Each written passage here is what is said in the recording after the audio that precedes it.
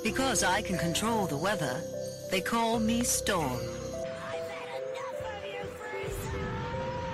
Serena, transform now! Welcome to This Week in Nerd News, your one-stop shop for all of the pop culture you may have missed this week. Brought to you by the Black Nerd Problems Broadcasting Network. I'm your host, Victoria Vertine. I'm your host, Keith Reed Cleveland. And I am your host, Mikkel Snyder. Welcome to the last episode of the year. Woo! Welcome. It is the last episode of This Week in Nerd News for the year, and we wanted to make sure that we end with a retrospective of everything that happened. So with that, we're going to talk about 2023 in sort of a different way than we have done in previous end-of-year episodes before. We usually talk about here are our favorite things that we've done and watched, and here are the things we're looking forward to. And we're still going to do that, but 2023 was a weird year in that it had a fantastic selection of movies, television, video games, and comics. A wonderful selection across genres, size of publishers. It was fantastic. And this was notable because we sort of had this sort of like drought that was induced by the pandemic. But this year was also equally characterized by a series of executive decisions that made the lives of those who produce content oh so difficult. And I'm talking about the uptick in AI-generated content. I'm talking about the 2023 writer and actor strikes. We're talking about the mass number of video game layoffs. In all 4 years of podcasting, this was like the first time we've had such hardline trends that not just followed us throughout the year, but haunted us actively.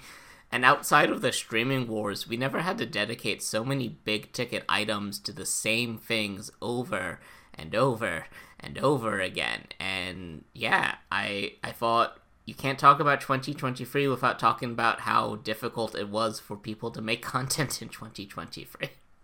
In doing this retrospective of 2023, I feel like we can also do a retrospective of the podcast, because I feel like it was during our first year that we had a discussion about the AI-generated James Dean.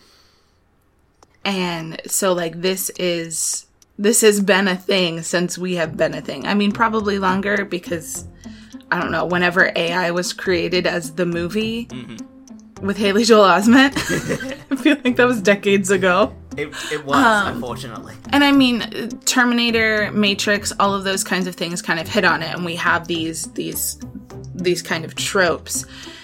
And yet we are here with the actual technology. It's no longer science fiction, and we're still making the bad decisions. Like, somehow in these decades of like, hey, this could be bad if we don't make good decisions, it was like, no, that's still in the future. No, the future is now with science.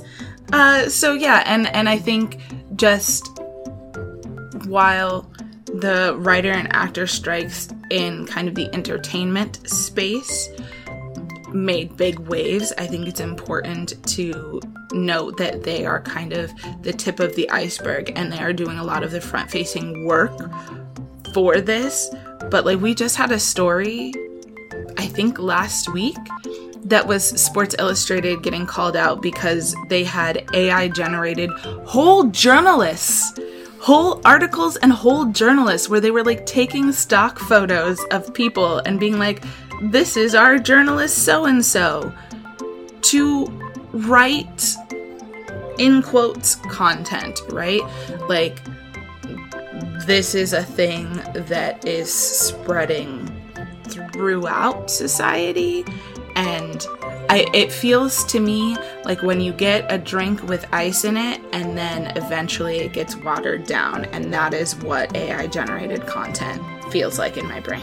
That's a good metaphor. What do you think, Keith? I have very strong feelings about this for a variety of reasons, both as a fan but also a producer of content. And I've been ranting about this for a while, past few days, weeks, months, eons, both internally to myself, because it's something that I do, but also externally to people that will listen. Because it's been the case for a while, from my perspective, that people have undervalued not only content, but the people who create that content. And it might be for a number of reasons. For some people, they think, like, I can write words, which means you're just doing that more and getting paid for it. You got lucky.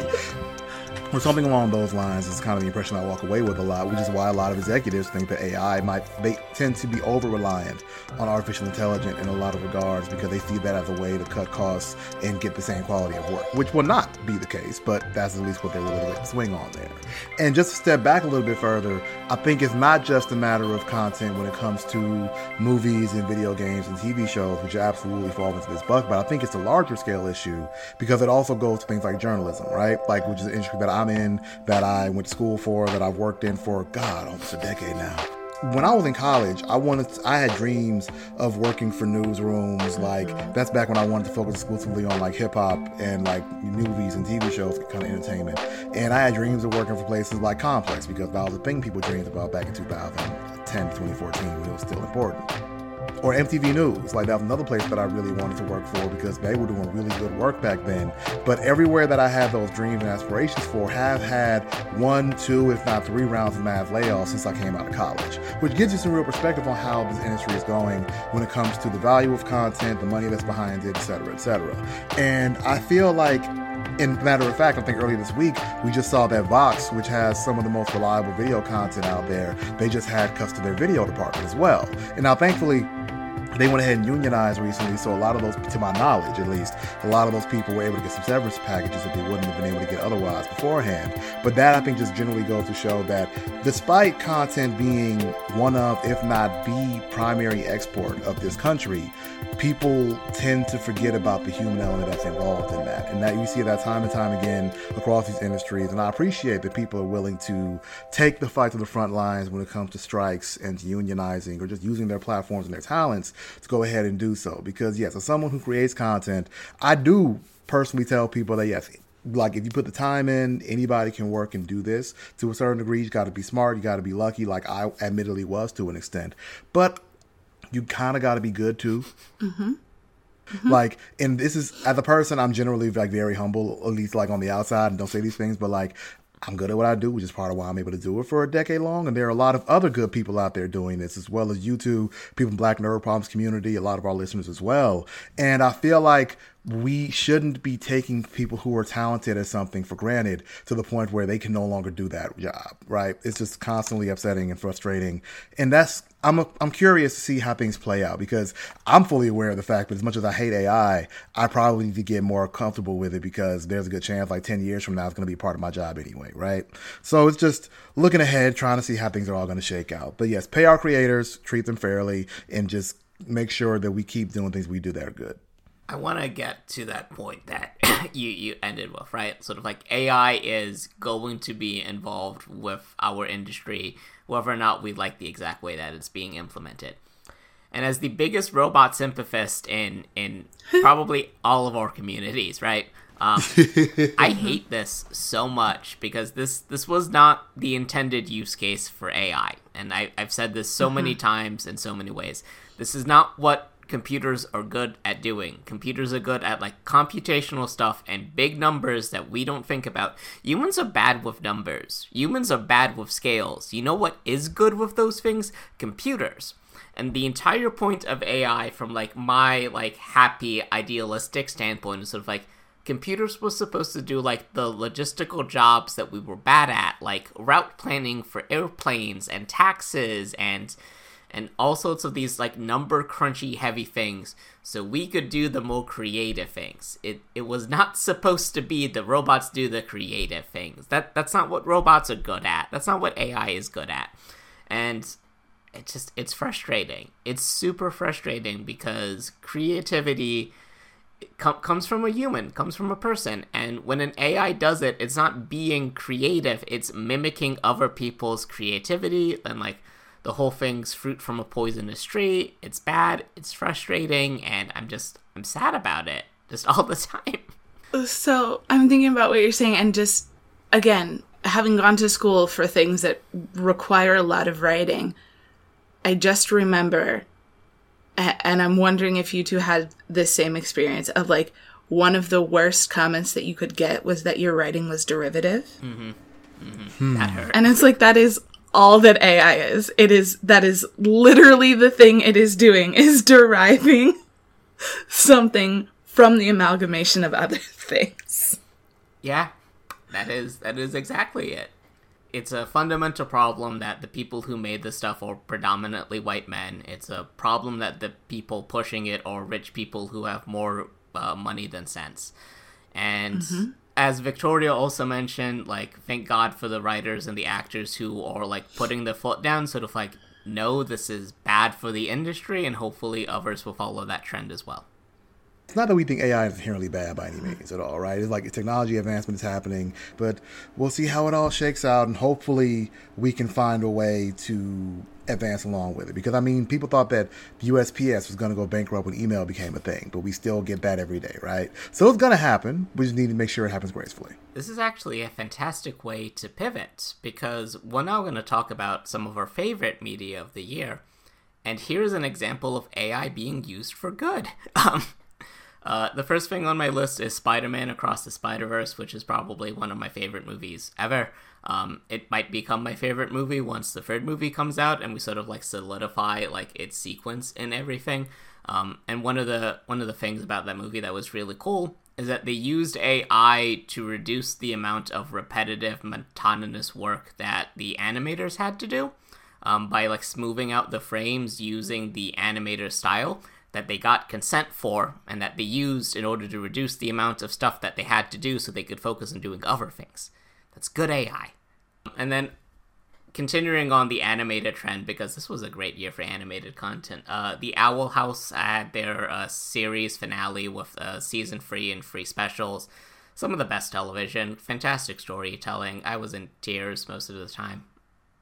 Tears a lot this year, actually. But Owl House Season 3, recommend the series, available on Disney Plus. For now, you should go watch it now.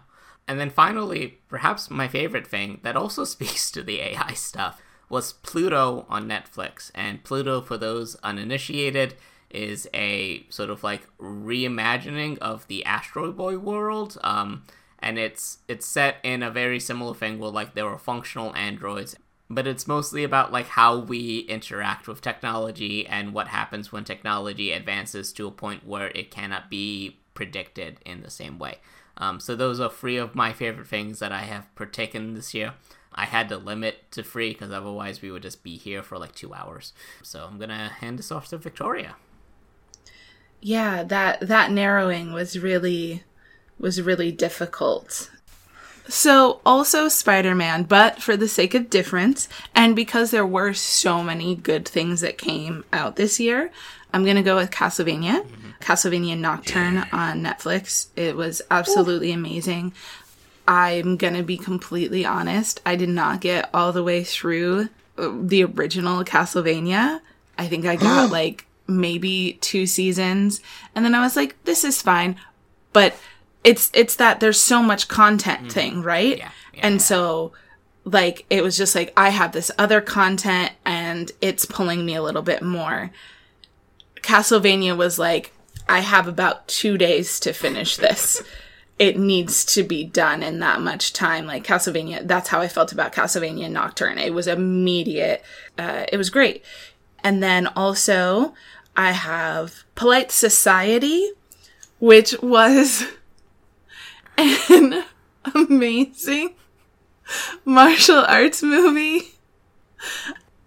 Okay, so Polite Society is a movie from Nida Mansour, who also did We Are Lady Parts, which is also an amazing series about a Muslim rock band, and Polite Society follows in that this is a story about a Muslim family with 2 daughters, and the youngest one wants to be a stunt woman, and there's also a conspiracy, and so she has to use her stunt woman skills to like save her sister. It's a comedy. It's absolutely amazing. It's great. It's on Amazon Prime right now. You should watch it. It's hilarious. And last but not least is Kazazimoto, which I've talked about several times on the podcast, but it is an anthology series that is on Disney Plus that is from African studios. and African creators. So it's just a bunch of kind of sci-fi fantasy shorts, I guess I would say. They're not that short, but I guess it would count as shorts. Like what? But 20 specific, minutes? yeah. And specifically, again, from African studios, which the United States Society, anyway, was seen as a risk, right? Like, this was seen as a risk of, like, is good stuff going to come out of these studios? And the answer was, surprise, yeah, amazing stuff is going to come out of these studios. Some really interesting animation styles, great storytelling, and if you haven't watched that anthology series, I would give it a shot. And that leads to Keith. What have you got for us? So for me, the first thing is, again, also Spider-Man. It was amazing, but I can't say that. So I'm going to go with Baldur's Gate 3, which, as far as I'm concerned, is the best video game that I've played definitely this year, if not some other longer and more extended period of time. I do think out of the three co-hosts of this show, I'm the only one who's actually finished the game, but that also makes sense because there's literally so much that you can do that everyone's playthrough is going to be vastly different than everyone else's, outside of a couple major points. And honestly, even those major points might be vastly different. Essentially, it's a Dungeons & Dragons based game where you can create your own character or play with the ones that already come in the game, interact with all kinds of NPCs in variety of ways. I'll just leave it at that for now. If you can get the wink wink that's involved in there. Check it out if you haven't. Play it 3 or 4 times because, again, every playthrough is different. Have you played the epilogue that they just released? I saw clips. I have not played it, so I'm going to go back and do it. Excited for you. Because, like, I played the game before that patch was released. But thank you for that note, so we can let people know there's been a patch. And if you're one of the people like me who just flew through Baldur's Gate because it was so fun and became your whole life, go back. It should be fun. Moving on. Peacock low-key has a surprisingly good amount of shows on the platform that doesn't get talked about nearly enough. So I'm going to take this opportunity to do so and talk about Poker Face. It is a crime comedy drama.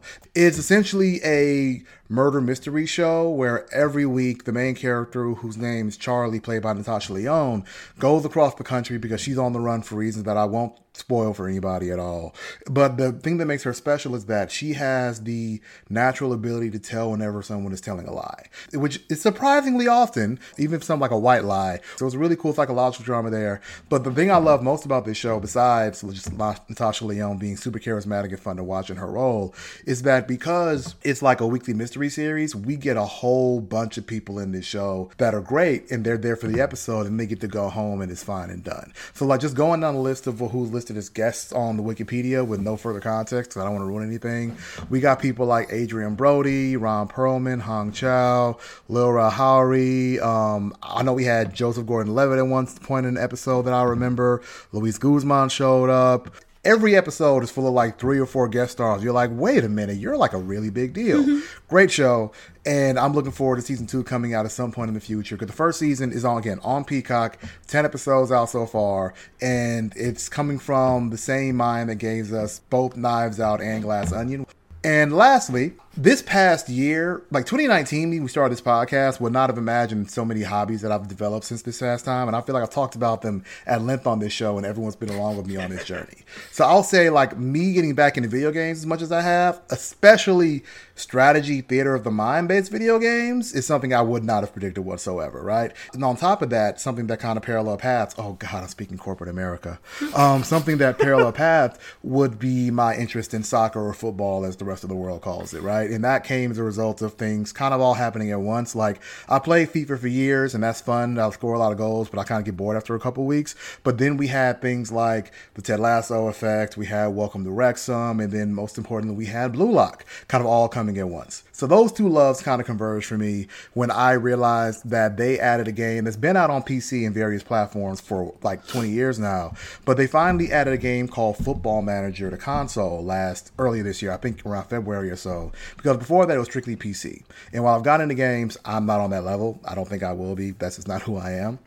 But let's go with Football Manager, which is essentially one of those simulation theater of the mind games where you get to put yourself in the seat of being the head coach of a team, kind of like GM mode in most sports games, but it lets you do so many more things, right? Like, you can be as involved as you do or don't want to be from that standpoint, because it can admittedly be a bit overwhelming. So, like, if you just want to automate everything in the game and say, I just want to pick who plays in the games and see how the scores go by the end and then watch the NPCs play, you can do that. Or you can do like me and basically like reenact your own Blue Lock and like become the coach of a team at the bottom of the Japanese system and take it all the way up to the top of the country and become a Hall of Fame coach in Asia by the age of 36 and then head up to the rest of the world to conquer and everything too.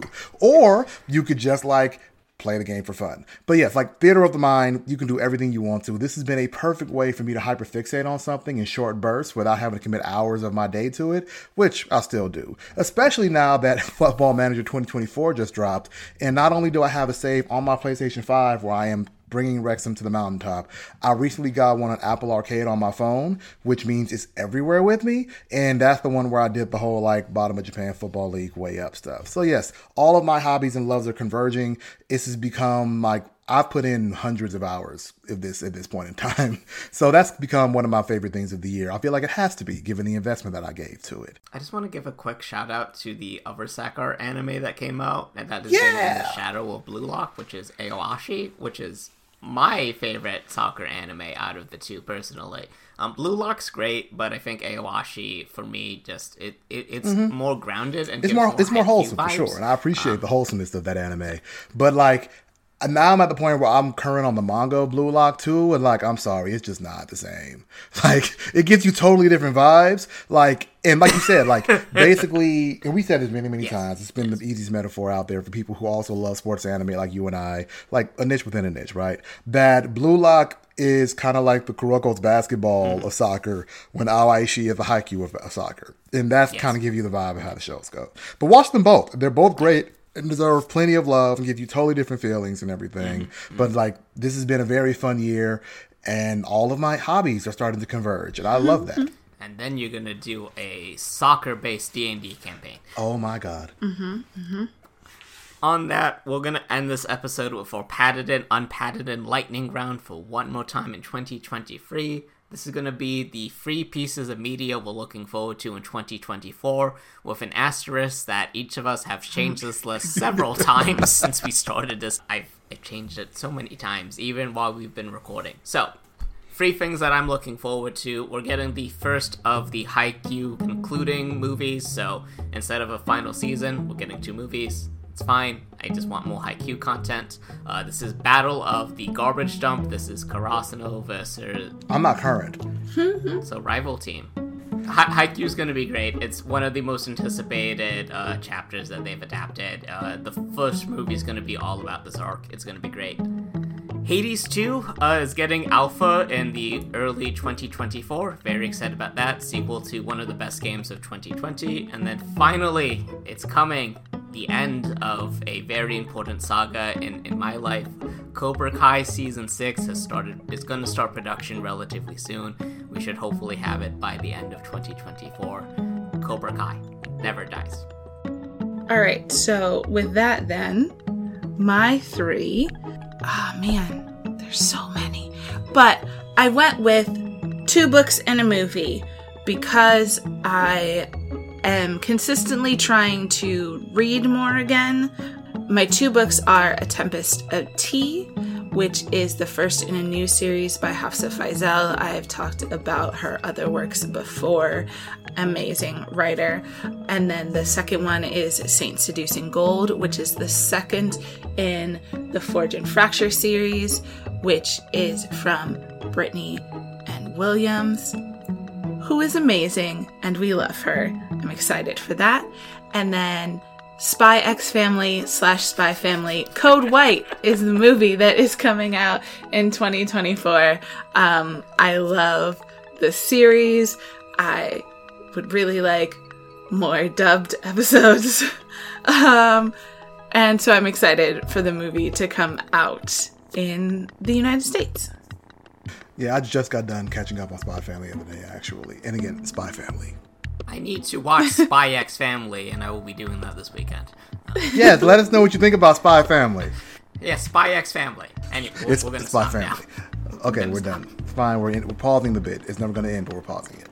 All right, lastly, thing to look forward to next year, as I alluded to earlier in this episode, Blue Lock Season 2 comes out sometime next year, and I already know it's going to be fire because, like, the first season was so fire that I was yelling at my TV like I was watching real sports, and I've read the manga now, so I know what's coming, and I'm still going to do the same thing. Plus, we're going to get a movie about one of the best characters in the entire franchise named Nagi, the genius himself. Then outside of that, we're going to get more of the Doctor Who with Ncuti Gatwa, which, and I say more of because we have technically officially seen the debut of this Doctor, but we're going to get that whole run on Disney Plus coming up later on in 2024. I won't say this year. And most important, the thing that is circled on everyone's calendar that we're all looking forward to is the release of Spider-Man Across the Spider-Verse Part 2 to see if we will get the best trilogy in all history of filmdom that we anticipated it will be, or if it's just going to be like one of the. There's no other options here.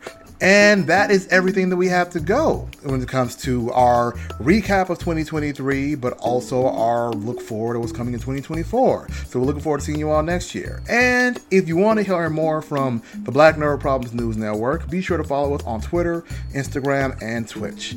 That was This Week in Nerd News. Tune in next year for more pop culture updates. Once again, this is your host, Keith Reed Cleveland. I'm your host, Victoria Verteen. And I'm your host, Mikkel Snyder. Be sure to like, comment, subscribe. Everybody out there, take care of yourselves. We love you and thank you for listening. Have a good year. Bye.